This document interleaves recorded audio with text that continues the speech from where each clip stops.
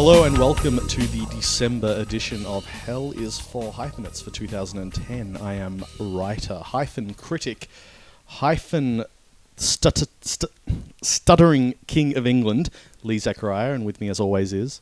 Hi, I'm writer, director, 3D IMAX spectacular Paul Anthony Nelson. And with us today is our special guest. Hello, my name is Tara Judah. I am a film reviewer advocate of the preservation of the Astor Theatre IMAX enthusiast. Don't bring your left-wing causes here. This is not the forum for... No, we all love the Astor Theatre. So we support this entirely. The films of December, we were just looking over them, and usually December there's a ton of stuff coming out. There's very little this time. One that did come out, Blue Valentine. Light holiday fare, a lot of fun for the whole family. How did we find this one? This film it's amazing. No film has moved me like this in quite some time. I just thought it was absolutely brilliant. It's so affecting and real and intensely, uncomfortably relatable. Mm. You see, parts of yourself into this relationship. There's a point where it's like, this doesn't feel like a movie relationship anymore. This feels like something real, something else. What's more, it's shot beautifully. The visuals look like photographs. But even more so, they look like memories. Yeah. And it's like shot on the red and some sequences on 16, I think, and it just looks gorgeous, adding to the whole sort of real state of it. And Ryan Gosling and Michelle Williams are absolutely brilliant. What did you think of this, Tara? Yeah, I thought it was fantastic, and I think that you're right. The absolute strength of the film really is from the two central leads, whose relationship is so incredibly believable. I think it's almost impossible for anybody who's ever had a relationship not to be able to see the chemistry between them and to feel something towards it. And I think it's a really fascinating film as well. I think it's got a really interesting approach to the storytelling, because it starts off at the end of their relationship and flashes sort of backwards and forwards to when they first met and how they started dating. And it's a really sort of fluid trajectory, even though it's disjointed in some ways. I think that's how your memory of a relationship at the end of it tends to be. Without the sci-fi, it's almost a Eternal Sunshine of the Spotless Mind kind of approach, isn't it? Yeah. Mm. Yeah, and I've always kind of gone on record as saying Eternal Sunshine is my personal favourite love story on film of all time, and Blue Valentine is up there. This film cut me in half. What about you, Lee? I thought it was rubbish. No, I just want to see your reactions when I said that. No, I agree completely. I was about to hear, this podcast is finished because Lee is now dead. No. Yes, exactly. No, you're absolutely right. It's just one of the most amazing dramas I've ever seen, and I almost don't want to review it or critique it because it's so affecting, as you say, that it hit me so deeply that I don't really want to talk about it. It's that good. Yeah. Yeah, it's just so honest. You can see in their performances how much they believe it. So it's very hard not to be affected by that. Absolutely. Speaking of deeply affecting personal dramas, Devil. How did we feel about Devil? I tried so very hard to find lots of really interesting things in Devil, and I mostly failed. Yeah, so did the filmmakers. They failed to find anything interesting in there as well. It seems like the fingerprints of one M. Night Shyamalan, are we right? Yeah, well, I mean, but he didn't actually direct it, so I mean, it wasn't. It's his screenplay, though, wasn't it? It's his story. He didn't write the screenplay. Actually, I think it was Brian Nelson who did 30 Days of Night. And Hard Candy. Who actually wrote the screenplay for it. So and I think most of the CG budget went into the effect at the start that says The Night Chronicles, and then it turns around to a 1, which is it's the scariest part of the film, where it says 1, because it indicates there's going to be a 2, and then a 3. That frightened There are more me. Night Chronicles coming. It wasn't until after the film that I realised we were supposed to care about the characters in the elevator. Because, for those who don't know, it's set in an elevator and it breaks down, and one of the people in the elevator is, and you've probably guessed this by now, the devil. But But you're actually, supposed to may care. not the be right filmmaker, reasonable, that'd be a but cool idea. I was going to say that's a really cool idea for a horror film. Like is in when- theory, yeah. that actually sounds great. When you stand Sounds back like a terrific and look at it, Twilight Zone episode, actually. well, I think that's what it aims to be, and it should have been that. But you just don't care. You're like, okay, one of these guys is going to kill all the others, and that's fine by me. I think that it's interesting that he tried to align the audience with the people who weren't in the elevator. Like it seemed as though the detective was the person you were supposed to identify with, rather than Yeah. the people inside the elevator. It was an odd choice. Yeah, it was very Yeah. strange because that, like you say, then that results in you not really caring if any of the people in the elevator live or die, because you're sort of like, well, we've been told that they're all horrible, terrible people, and that we're here to watch them die. Okay, That's fine. and then that's what follows for 80 minutes. And because the only character you really care about, if at all, is the detective on the outside, you end up hoping, God, I really hope when he goes in to clean up the corpses, he doesn't get blood on that nice suit. yeah, It's- you're not really in fear that anything's particularly bad is going to happen to him No. throughout the film. So it's very strange in the way that it's set up, because it doesn't clearly align you with anybody that you would invest in, which I think is its ultimate downfall, to be honest. But I think a more successful schlocky film was Rare Exports, the evil Santa, not bad Santa, evil supernatural Santa film from Scandinavia, which I really, really, really enjoyed. And pretty much my only problem with it was that it was a really, really good film, and there was a really, really great film inside it waiting to get out. But that said, I still really loved it. Yeah, it didn't quite go all the way, did it? Quite No. literally. Yeah, it's I found it really enjoyable. The thing I dug most about it was, aside from, I love that it's a European version of a family film, which means there is the occasional F-bomb and copious elderly male nudity, as only the Europeans can. Yeah, and I think if you take the F-bombs and the elderly male nudity out, it wouldn't be out of place made in the mid-'80s by Joe Dante and produced by Steven Spielberg. It had that very 80s kind of boys, like as a kid kind of hero. It's dark, it's a little weird, it's a villain that, a threat that actually is, kills people. Like we're watching Gremlins again the other week, and there's that, you sort of think, wow, Hollywood wouldn't have the balls to do something like this these days. Yeah. Turns out Europeans do. And they showed the balls on screen. They do, many, frequently. many times. I'm going to disagree with you both. I don't like it at all, actually. I think that the main problem for me is that it's situated somewhere between a child's film and an adult's film, and it's not enough of either to succeed. There's too much... That sounds a bit like a Britney Spears song. Not a child, not yet a... No, How sorry. audacious. I think that there's not enough... there's too much violence, too much nudity, too much swearing, and to be honest, also for an English language audience, too much subtitling for children to watch. But then on the flip side of that, it's not quite dark enough for adults. It's a little bit too soft. I sort of felt like where they went to comic relief, or where it was a little bit lighter touch and what doesn't happen that we're not going to talk about, that it wasn't quite dark enough. It starts off with these really great sort of tracing of mythology and all the really interesting ways in which Santa is an evil character rather than jovial and loving, caring, sharing character. But then it just doesn't take it far enough in terms of the dark side, for my liking anyway. So I actually thought that it was it just sat somewhere in between, and it needed to tip itself either one way or the other. Which way did Gulliver's Travels tip itself? Because I can't imagine that was straddling that line too difficultly. Hang on, I'll try that again. No, I won't.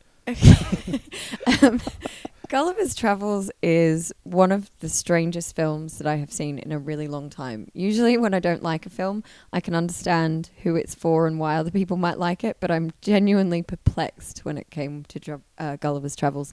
I'm not sure who this film is for. It's not a child's film. It's not an adult's film. I think maybe it's a stoner film.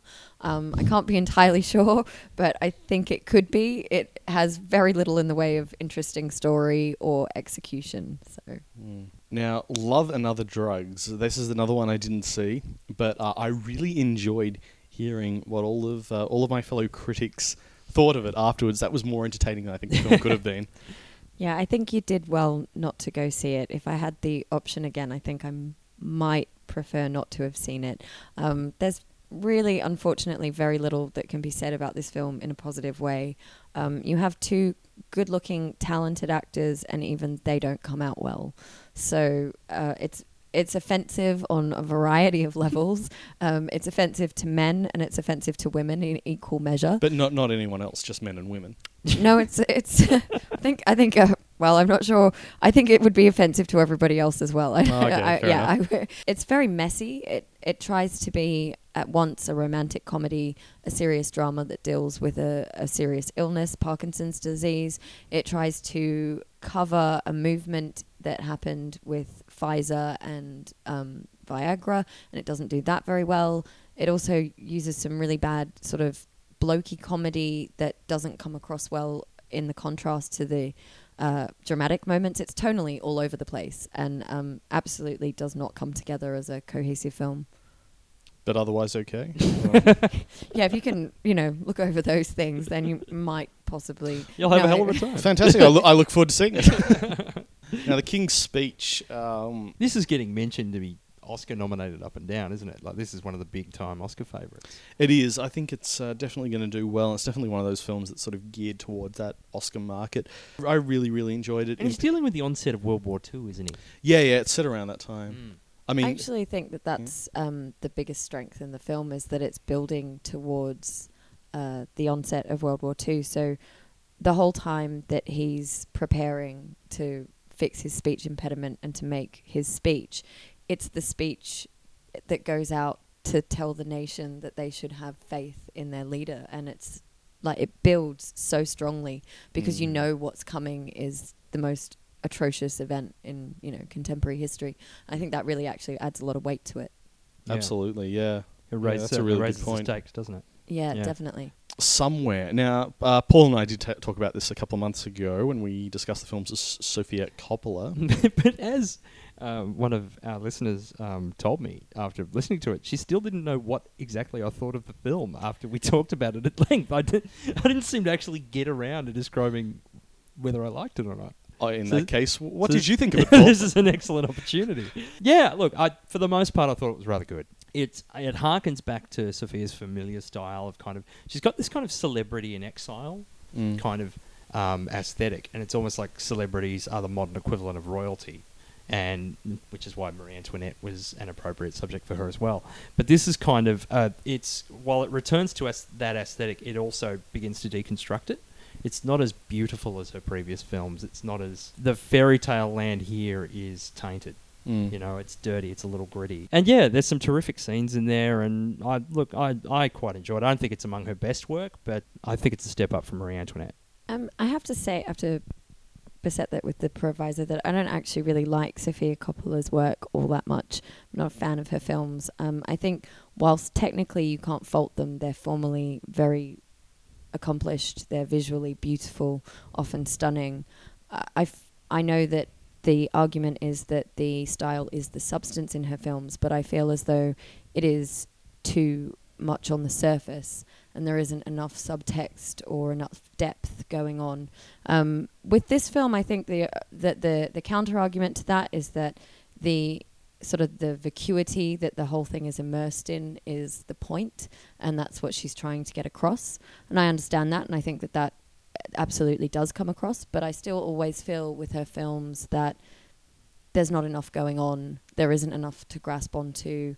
I just feel that they're a little bit empty, and I think that's largely because she chooses empty subject matter, and it's just not particularly engaging for me. Fair enough. Where were you? I really loved it. Yeah, I think I really respond to what she says in all of her films. I mean, God, I loved Marie Antoinette, and I didn't think I was going to. I thought it was brilliant.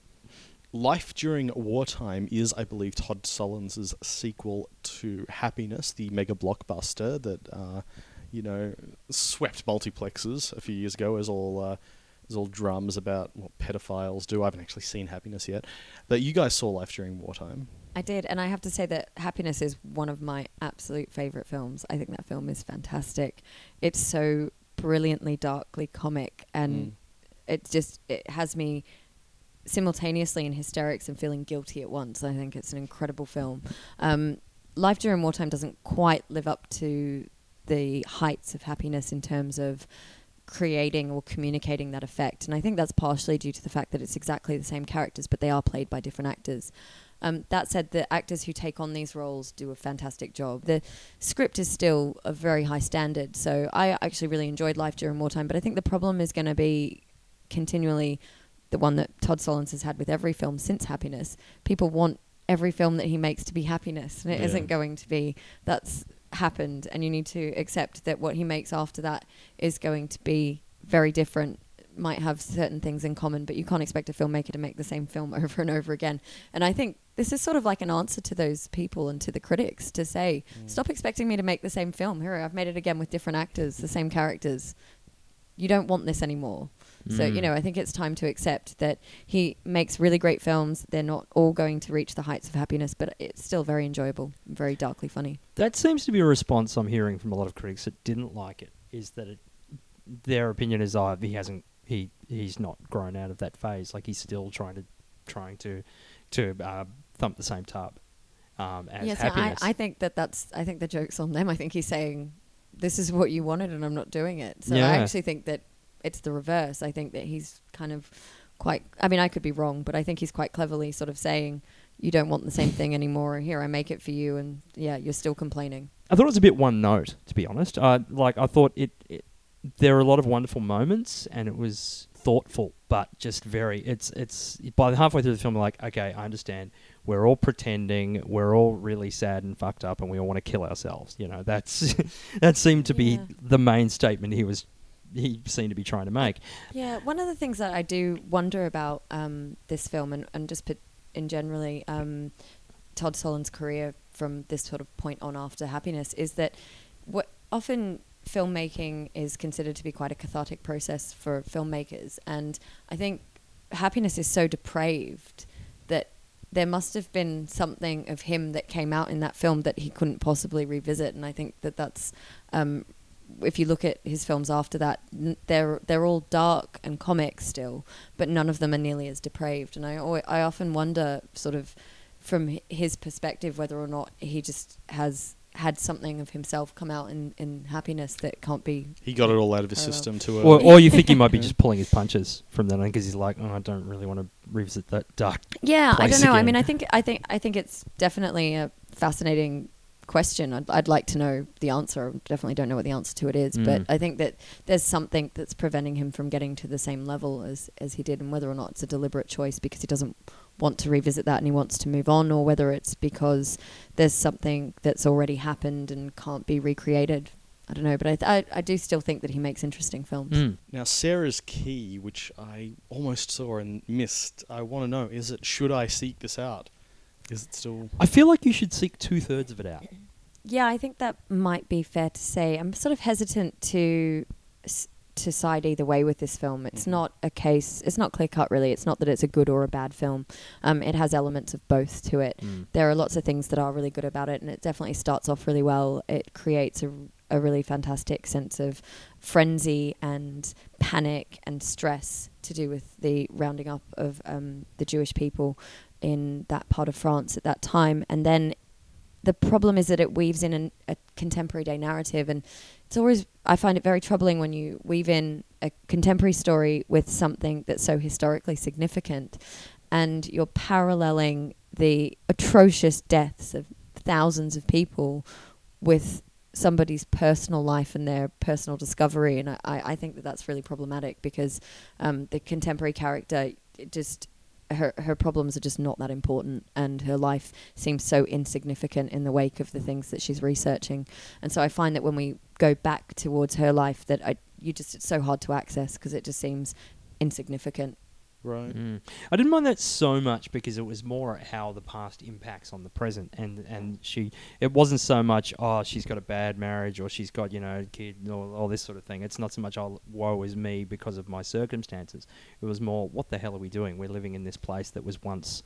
Yeah, I think that element is where it's at its most interesting, where it's talking about tracing over the past and how you can come to deal with living with yourself and living with a situation and even indeed a physical environment that has such a connection to such atrocious events. But I think the problem is that her connection to the story is through one person, as if she has a special bond with this person where she actually has never experienced anything like that in her life, and there's no way that she could possibly feel connected to somebody like that when it only comes from the physical building. I mean, the grief and the guilt certainly you can account for, but I think the feeling of kinship doesn't make any sense. Well, it sounds like Sarah's key is about somebody looking back at a disaster from the past, and I think that brings us quite well to Tron Legacy. Ouch. Well, it's That physically hurt me. Can I just announce? I don't think you're announcing this part of the segment justice. Okay, in the blue corner, defending Tron Legacy, we have Tara Judar. And in the red corner with the stripy shorts, we have Sluggin Lee Zachariah ready to take Tron Legacy down. Now I want a clean fight, no hits below the belt. Dang. Well, yeah, you've completely given away my position on that, because I was trying to keep my vitriol secret. Like, when I came in, I did have a little doll with Tron Legacy written on it, and I was stabbing it with some scissors. But that could have meant anything. Yeah, subtlety is definitely your strong suit. Yes, it is. So, Tara. I loved Tron Legacy. I thought it was absolutely fantastic. I can honestly say that I have not enjoyed 2 hours in a cinema as much as I enjoyed that for such a long time. I think the film's incredible. I have to also preface that by saying that if you're going to go see this film, please, for the love of God, go see it at IMAX in 3D. It will not look the same on a regular multiplex screen, and it definitely won't look the same if you wait and watch it at home on DVD, particularly because the IMAX screen actually expands and you get extra footage. So go and see it the way it's intended, in a proper cinema, projected on film, proper 3D, surround sound. The soundtrack to this film is outstanding. Daft Punk do an amazing job, and it's incredibly effective. The 3D use is amongst some of the most innovative and exciting that I have ever seen. I think the first 30 to 40 seconds of that film, where they trace through the imaginary world into the real world, is the most visceral filmic experience that I've ever had. I think that it feels almost like a simulation ride. I think this film is absolutely outstanding for the way in which it uses 2 different worlds to change the way in which space and time kind of interplay and act against one another. And I also think that it has some of the most beautiful visuals I've ever seen. It's like watching an experimental film where the bikes and the planes sort of weave in and out, and the lights that go behind them. It's just like an incredible visual show, and it seems like a really wonderful use of film to me. I honestly love it, and I have nothing bad to say about it. Over to you. Well, we now turn our attentions to Tron Legacy, which is a film about which none of those things you said can be applied. Sorry, we'll keep it clean. No, I thought this was pretty much bad on every level, with the exception of Daft Punk. I will agree with you. The Daft Punk soundtrack was fantastic. I was bopping my head along going, yeah, wow, this is a really bad film, but my head's bopping along like, yeah. So I liked that. I liked Bruce Boxleitner was in it, and that gets a thumbs up from me. But no, it was. I found it to be one of the most hollow experiences I've ever had in a film. It was. There's no point creating a world like that, pouring so much money into the CG budget if there's no idea behind it. They clearly had no ideas. They had the idea of the light cycle from the original. The light cycle sequence was good.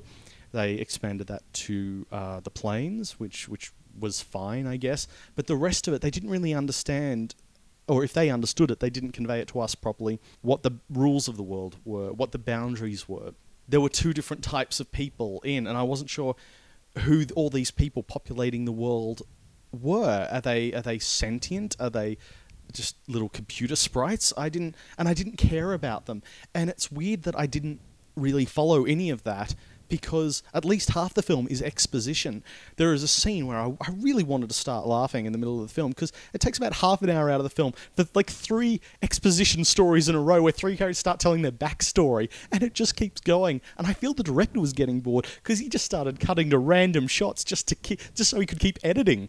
It just kept going and going.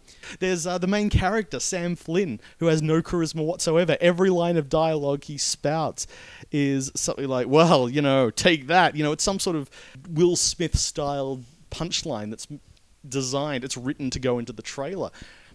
Jeff Bridges, he's CGI'd to be this young version of himself, and it's so fake and plastic looking, I just couldn't buy it. And some people have said that's because it's a computer image, but it's not, because in the beginning, in the flashback, it's in real life, and he still looks fake and plastic, and it took me out of it completely. There is really nothing about this film. I just found it annoying in the end, because there's really no idea in there. But other than that, I agree with you. Coach, can I enter the game? Please. Okay, I'm tagging you in. I think that would be wise. Okay, how are you an Avatar fan? Because every criticism you level at this film can be leveled twice as hard at Avatar. Well, any criticism can be leveled at anything. No, I absolutely no. I think like I don't understand. It's like Avatar is completely. I mean, to go off for a second, it's like it has an uncharismatic lead. It has lines that are straight out of other movies. It's ridiculously derivative, and I think the reason I'm bringing Avatar up is because I think Avatar and Tron Legacy play on the same playing field. They're both looking to be immersive, all-encompassing blockbuster experiences, and I think head-to-head, Tron Legacy destroys Avatar. I made no secret of the fact that I was underwhelmed by Avatar when I saw it. Tron Legacy is the first film I've ever seen that truly understands 3D. This is a film that I didn't know what... For years, people have been telling me what 3D adds to film, and I was completely against it. And people have been telling me for years, it maximizes depth of field to become immersive. And it's like, show me the evidence. And so, didn't you see Avatar? And I'm like, what, that giant glowing cartoon? Yeah, I took off my glasses halfway through Tron Legacy to make sure the 3D was on. Are you kidding me? Yeah, no. I didn't notice it at all. The Disney logo was amazing. Yeah, that was great. The Disney logo. I give that 5 stars. The Disney logo. And yes, sir. Can I just interject quickly and say that actually not the whole film is in 3D. Part of it is in 2D and part of it is in 3D. And that's announced before the film. Yeah. No, I took my glasses off during a 3D bit. Just in case anybody who's listening is wanting to interject with that, just to clarify, some of the film is in 2D, some of it is. You're taking the role of the frustrated listener, wanting to yell at me. Lee, shut up. I saw it's the first film that has levels of things going on deep into the screen. It's a computer world that's completely tactile and believable, and it's exhilarating at times. Look, the plot's cliched. It's a big silly movie. I think there's some really great ideas in there. They just skim over them. But I think there's some genuinely... I'm not sure that they skim over all of the great ideas. I think that they do actually explore them.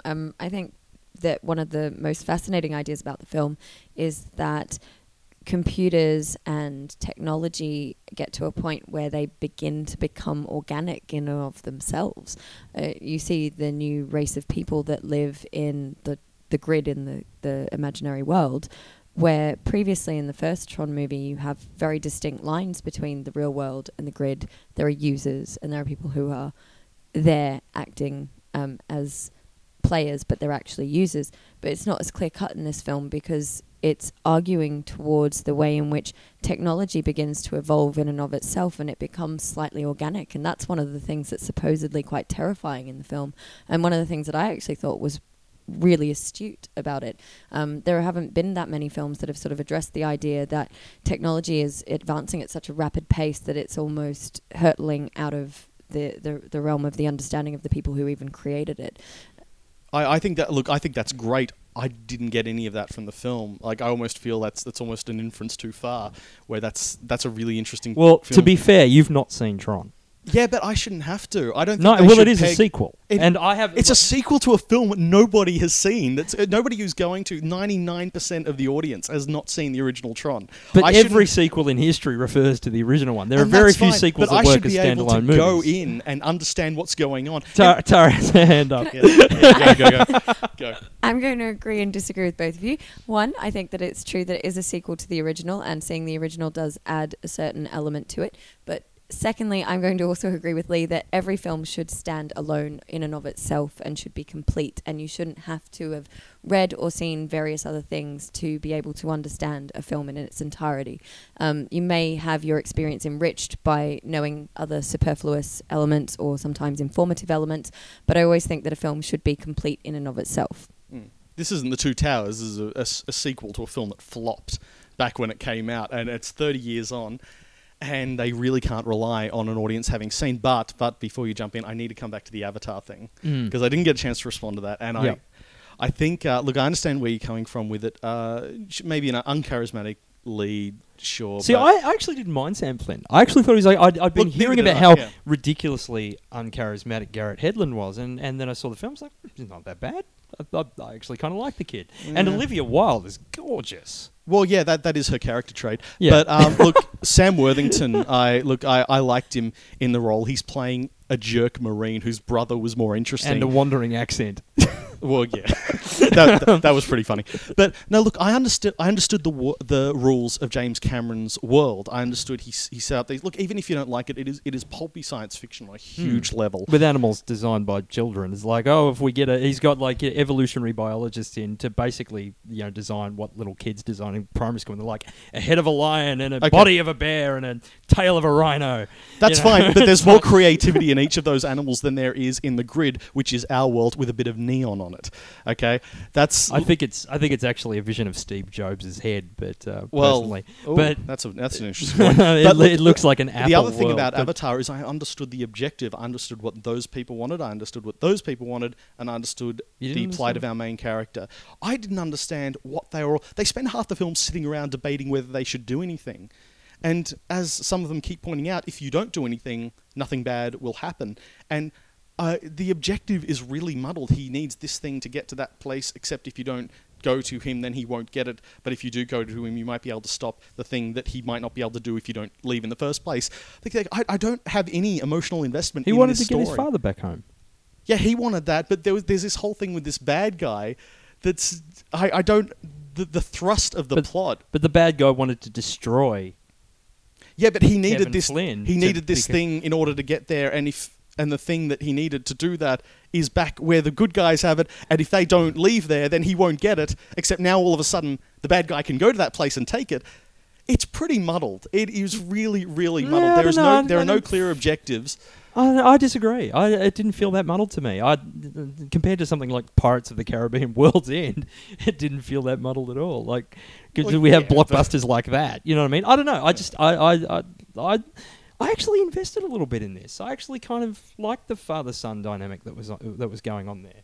And I like this the concept of the ISO and of the we have to preserve this, and because this is the next phase of technology, and this is what we're really this is going to change everything. This is the thing we really need to understand, and to destroy it because it's imperfect is not the way.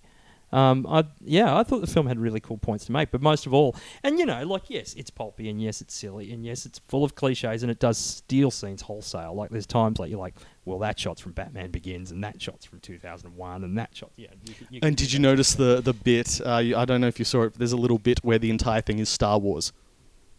No, Yeah, absolutely not. There's just one There's a little little bit of where Star Wars in it, but no, not the entire thing. Not any more than Harry Potter is. So, yeah, I enjoyed the hell out of it. I've got to say, I really, really enjoyed it. But I echo what Tara says 1,000,000,000% in saying, see it at IMAX 3D. This is its natural habitat. Get a seat in the center and let it blow you away. As an audio-visual experience, I think it's amazing. As a blockbuster film, it's fine. And I got to say, I even got a kick out of Michael Sheen's David Bowie impression. I love Michael Sheen, but that really tested my love. Really? Dude, he was Ziggy Stardust. It was hilarious. Oh God, no! I don't want to say anymore because I want to keep loving Michael Sheen, and the more I think about his scene in Tron Legacy, the more I can't.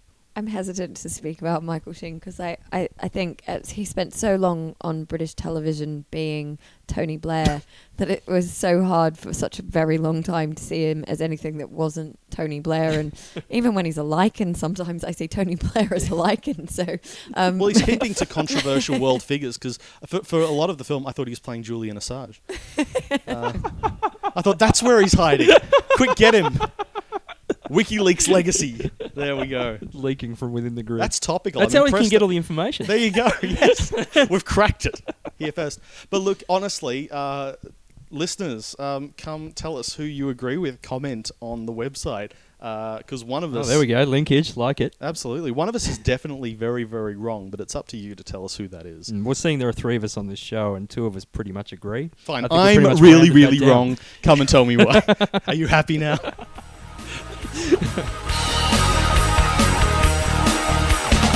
Now, Tara, you have selected for this month's Take It, Paul. Hell is for Hyphenates, Filmmaker of the Month. it's Mr. John Waters. John Waters. Yeah. Writer, director, raconteur. Mustache owner. He is all of those things and so much more.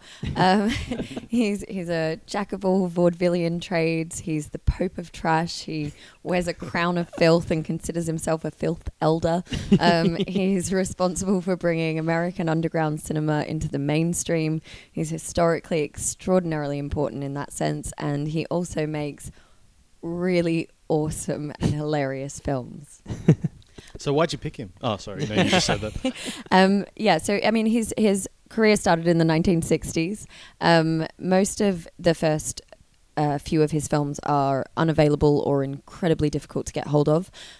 First few are shorts. 1964, Hag in a Black Leather Jacket on 8mm film. 1966, Roman Candles, which was actually triple projected on 3 8mm films, so even if you had the opportunity to see it, it wouldn't be the same experience. 1968, Eat Your Makeup, which was his move to 16mm. Then 1969, Mondo Trasho, which is also 16mm film, and is unfortunately unable to be released because of the majority of the film is set to soundtrack and told through the music rather than dialogue, and because of this, the clearing the rights to the music would be so expensive that it's never been worth his while to do it. So we're never going to see a commercial release of Mondo Trasho, although it has had a small VHS release some time ago, although I believe that that's still illegal. and it is able to be sourced on the internet, as is his second film, Multiple Maniacs. I have seen Mondo Trasho. It is... it's shot in, as you say, gritty 16mm black and white. They didn't have the capabilities for sync sound at the time available to them. Came in 1969 later on when they did the Diane Linkletter story. That was where they first tried out the sync sound camera, which if you watch the Diane Linkletter story is available on YouTube, you'll see that it was an experiment with the sound and that it hadn't quite been ironed out yet. Now with Mondo Trasho, as you say, it's wall-to-wall music. It's like the soundtrack's like American Graffiti. Like, there's about 50 trains, Elvis, Sinatra. It'd cost them a fortune. The film, I love the fact that John Waters' feature filmmaking career begins with a shot of a man in an executioner's outfit chopping the heads off chickens. That's your first. That's a good way to start. And it should also be said about that film that, and I've only seen 11 minutes of the footage that's available on YouTube free, but it should be said that there is a shot towards the beginning of the film where Mary Vivian Pearce begins her day riding on a bus and she's reading Kenneth Anger's Hollywood Babylon. And I think, given that the film uses so much music in such a kind of kitsch and camp way, that it's just awesome that he credits Kenneth Anger by having his book in the film. And I really think that that's just ace. And there's a lot of Anger influence in the film too. Definitely. A lot of, people ripping clothes off women and, you know, casting them out and things like that. There's a lot of that kind of Kenneth Anger visual motifs, as well as as the Wizard of Oz is kind of referenced and a few other sort of things, and it has, he sets the tone early for his cast too, for his so-called Dreamlanders, because of course all these early films were made under the banner of Dreamland Studios. They were like his little Warholian factory of actors like Mary Vivian Pearce, Divine of course, David Lockery, Ming Stoll, all these sort of characters. I haven't seen Multiple Maniacs, but I have gotten a hold of that too. But like Mondo Trasho, it had a limited VHS release, but is currently out of print in all forms. And then after that, we get to 1972, which is Pink Flamingos, and this is where John Waters starts using 16 and 35mm print. And this is one of the original 6 midnight movies that actually played in the midnight movie cinemas in the Elgin Theatre and such in America. This film has been so famously controversial that it's actually still not available on DVD in the UK. Even though the BBFC passed it a couple of years ago now, no distributor wants to touch it. And the only way you can buy it in the UK is to have it imported from the US or Canada. So it still has controversy surrounding it to this day. I mean, this film famously had raids done on screenings. People would get arrested for watching this movie. I mean, I can't even imagine how exciting that must be to see a film that you could get arrested for watching. But it basically is most famous for its coprophagia sequence at the end, where for people who don't know what coprophagia is, it is the act of feeding on feces.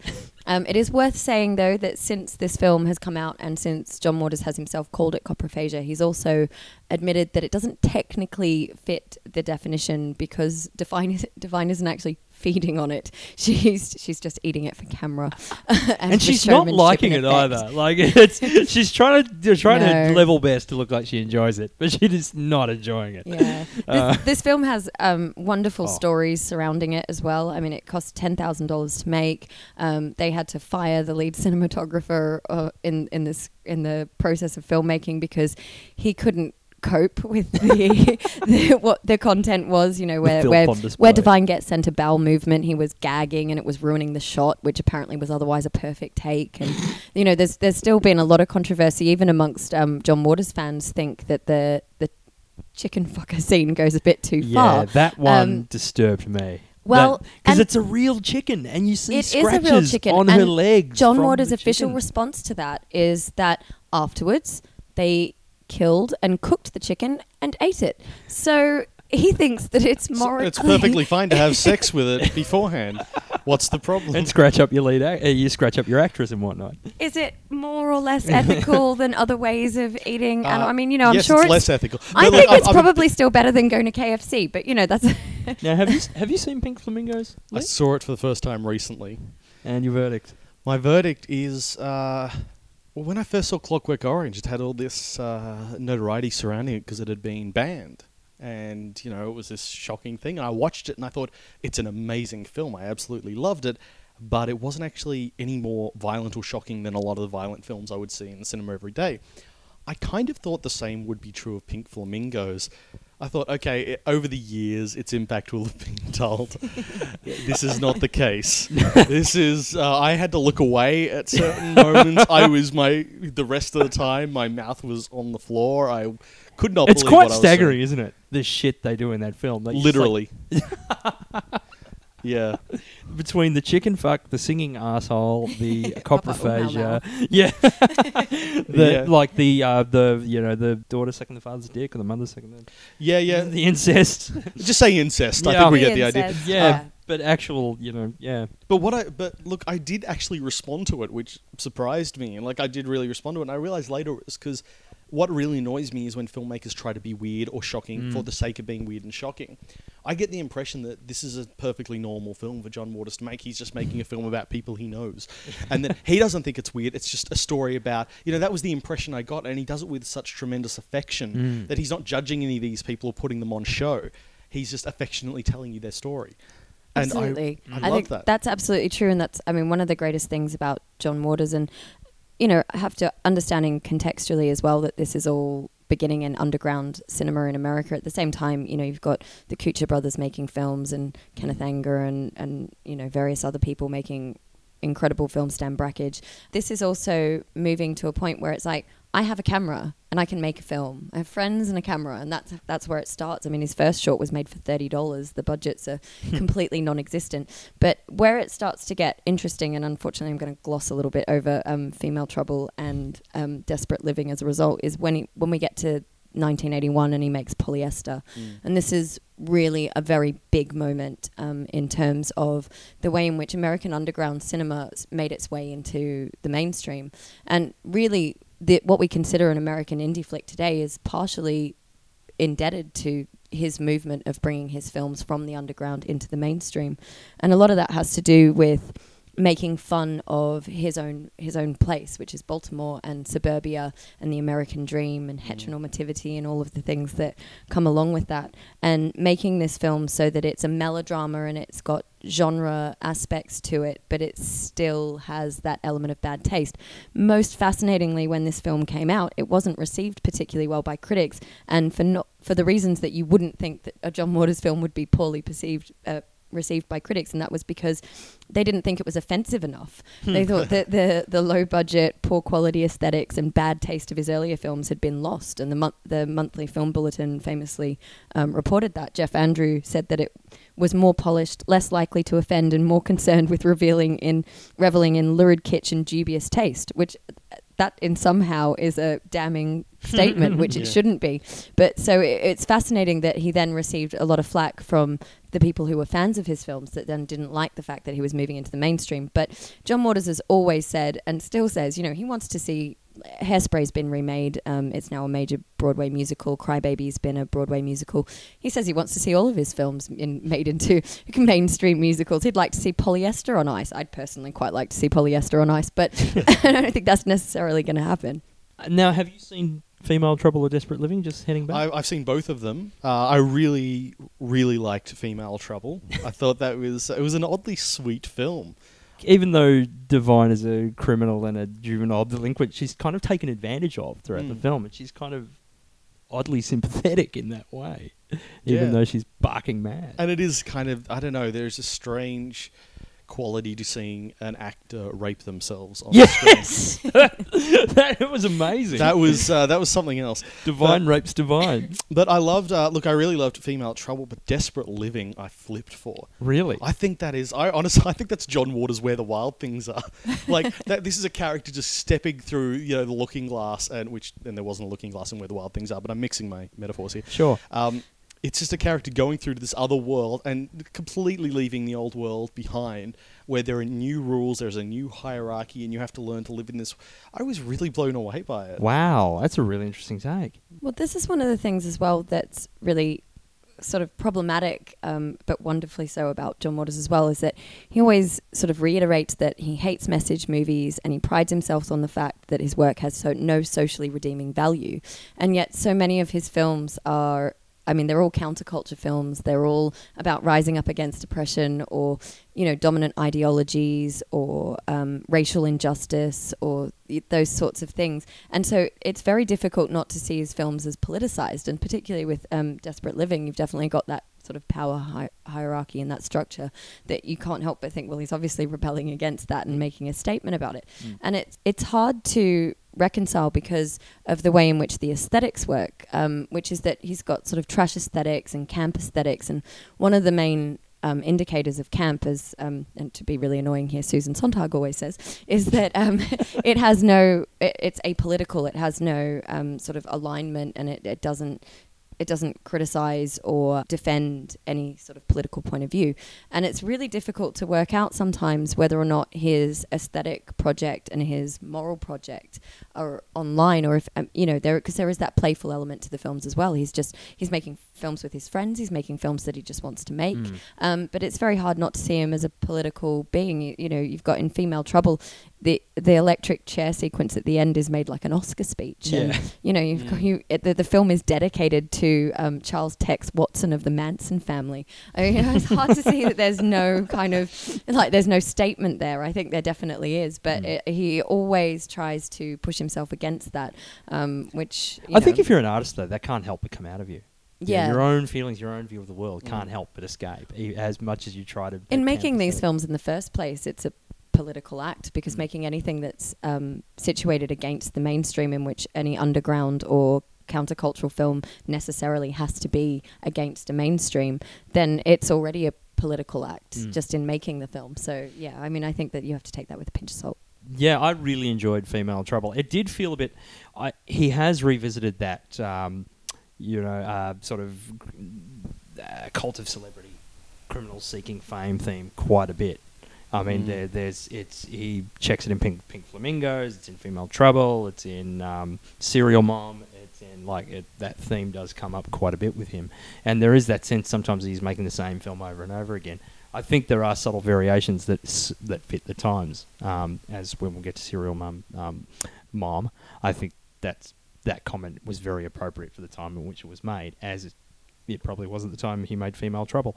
But yeah, I found that really, really enjoyable. And Desperate Living is great. I appreciate it even more now that you put it in those terms. Oh, I'm glad I could help. Now, I've not yet seen Polyester, so we'll take a look at that. So what is it you like about Polyester so much? Polyester, well, yeah, apart from the fact that it does mark a really important move sort of historically, I also just think it's a really clever film. It's where he sort of, if you were going to say that John Waters was arguing for something, it's probably where his strongest argument comes out. You have in Pink Flamingos Divine saying, "Filth are my politics and filth is my life," and a lot of people attribute that to being John Waters' personal worldview, or his auteuristic worldview that he might be trying to get across. And it's actually not the presumed edict that filth is and are the politics of his life, but more so that filth are the politics of the life of the American dream and capitalism and the dominant ideologies that comes along with. And you really see this in Polyester.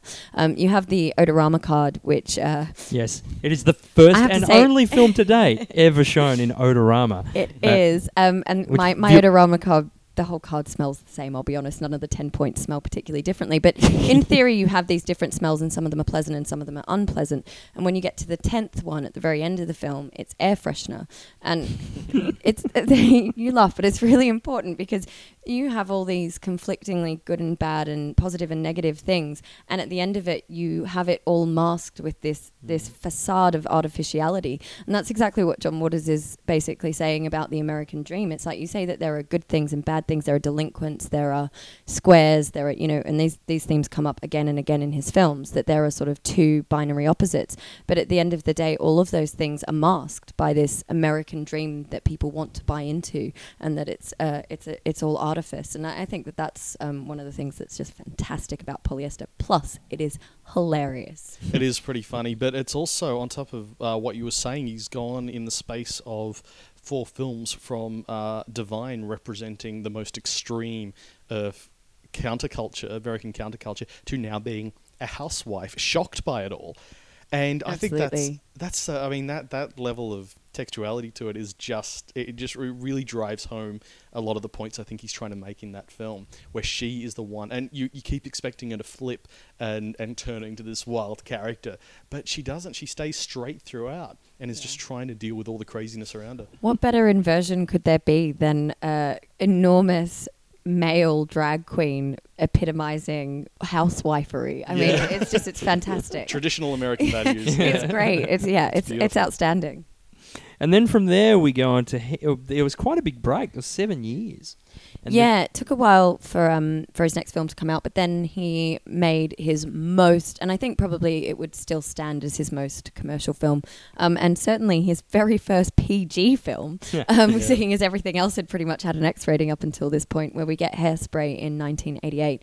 And this is where Ricki Lake really starts to come into her own, I'll have to say. And she makes an appearance in quite a few of his films, and wow, is she great. Now, I've not seen Hairspray. It looks really professional and grown up. I think one of the greatest successes that John Waters has had is to bring subversion into the mainstream. Hooray, it's about time. I mean, it's all very well having these great underground countercultural films, but if nobody gets to see them, then it's harder for the message to permeate, or even for the apolitical aesthetic to permeate. And there's a sense of preaching to the converted. Yeah, the way in which he's been able to bring that into... I mean... My cousin's seen Hairspray, and I can't imagine. She doesn't know who John Waters is, I'm sure. But the fact that this film is so accessible is just fantastic. And the musical would have brought a whole new generation. Absolutely, of fans. yeah. The movie adaptation of the musical would have brought people looking for it as well. So yeah. Yeah, and then Cry Baby is also a musical. And I think Cry Baby was probably my first John Waters obsession when I was a teenager because, let's be honest, it has Johnny Depp in it. And when I was about 12 or 13, I probably thought he was the greatest man in the world. And yes, watching him cry a single tear and sing songs about anti-square kind of delinquent qualities was just brilliant. And I think that that's also one of his more successful films because that's also made it onto Broadway since. I haven't seen that or Serial Mom, I have to say. Now, I saw Serial Mom recently. I thought it was terrific. Serial Mom's great. It was really... Kathleen Turner killing people because they're wearing... because they deign to wear white shoes after Labor Day. That's an awesome premise for a film. It's a tough premise to play outside of the US, I think. Yeah, but that's the thing though. It's so typically like what's the word I'm looking for? Like so perfectly American. It's just such a great reflection of American society, and particularly where American society was in the mid-90s, because that was when the rise of a national obsession with serial killers started to really happen. You know, coming out of Ted Bundy and Jeffrey Dahmer and you know, and suddenly you had swap cards of serial killers and that kids were trading and things like that. And so Serial Mum really tapped into the zeitgeist in that regard. And Kathleen Turner's brilliant in it. She really is. So good. She really is. And how perfect is it that someone's finally commenting on how absolutely psychotic these types of etiquette and rules are? Yes. Like, that, you know, that it would drive someone to irritation to the point where they would murder people. I mean, that's just... I can't wait to see them. Kill them with, you know, household condiments. And didn't she kill someone with a ham? And that's the thing. It's taking the piss out of that sort of, you know, American, you know, middle America kind of, we have roast every Sunday and we dress like this and we have, you know, that sort of Judeo-Christian type tradition that's that they live by that's really quite fraudulent. I saw Pecker, his next film after Serial Mum. I got to say that's the only one I didn't like. It really felt like he was trying to make a commercial film. Like he was really trying to reach out to people who wouldn't see his films normally, and it really fell flat. But I do think it's really telling that it's about a photographer who sells out. Yeah, I have to say Pecker is my least favourite John Waters film. I like every John Waters film. There isn't one that I dislike, but that is definitely at the bottom of my list. I think that it is a little bit too commercial, to be perfectly honest. I don't think it's nearly as interesting as a lot of his other work. But you thought it was fine other than that. I still enjoyed it. It wasn't too bad. I watched it on the heels of a marathon where I'd seen all of his other stuff and was blown away by it, and then Pecker was a bit of a... It is a little bit of a letdown in that context, definitely, yeah. And then after that, we come to the 2000s and Cecil B. Demented, which I have not seen and I'm dying to see because it just looks so nutty. This film is so wonderful. And not only because it finally addresses the fact that lots of us don't want to watch Forrest Gump. Awesome. I love it already. And there is a moment where they break into the studios where they're filming a faux scene of Forrest Gump, and it's hilarious. One of the greatest moments on celluloid that you'll ever see. And you know, the director sort of screams out, "No one can stop the popularity of Forrest Gump," and Melanie Griffith screams back, "I fucking hate Forrest Gump." And it's honestly it's just a beautiful moment. And we know that already John Waters has a problem with Forrest Gump. He always says when complaining about the fact that, you know, people would destroy copies of Pink Flamingos instead of turning it off, he always says to them, "Why don't you just turn it off? That's what we do when we watch Forrest Gump." You know, it's like, you don't have to watch this crap if you don't want to. And yeah, I mean, Forrest Gump is probably the prototypical middle America film. Yeah, isn't it, of the absolutely. 90s? Yeah, and interesting. Yeah, and it's... If you watch it again, you'll notice it's decidedly fascist, but that's a story for another time. Yeah, I have my whole...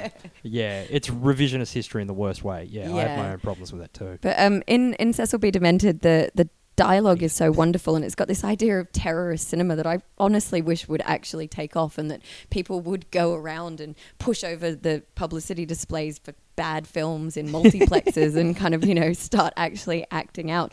But there's this one really great bit where one of the renegades sort of says, "Didn't they go to a meeting where all the producers are," and he says, "Didn't you produce that bad Hollywood remake of that beautiful foreign language film?" And the response is, "I had to. You know, American audiences won't watch subtitles." Like their kind of weak responses are just so perfect and so well illustrated in this film that I can't imagine why anybody wouldn't enjoy this.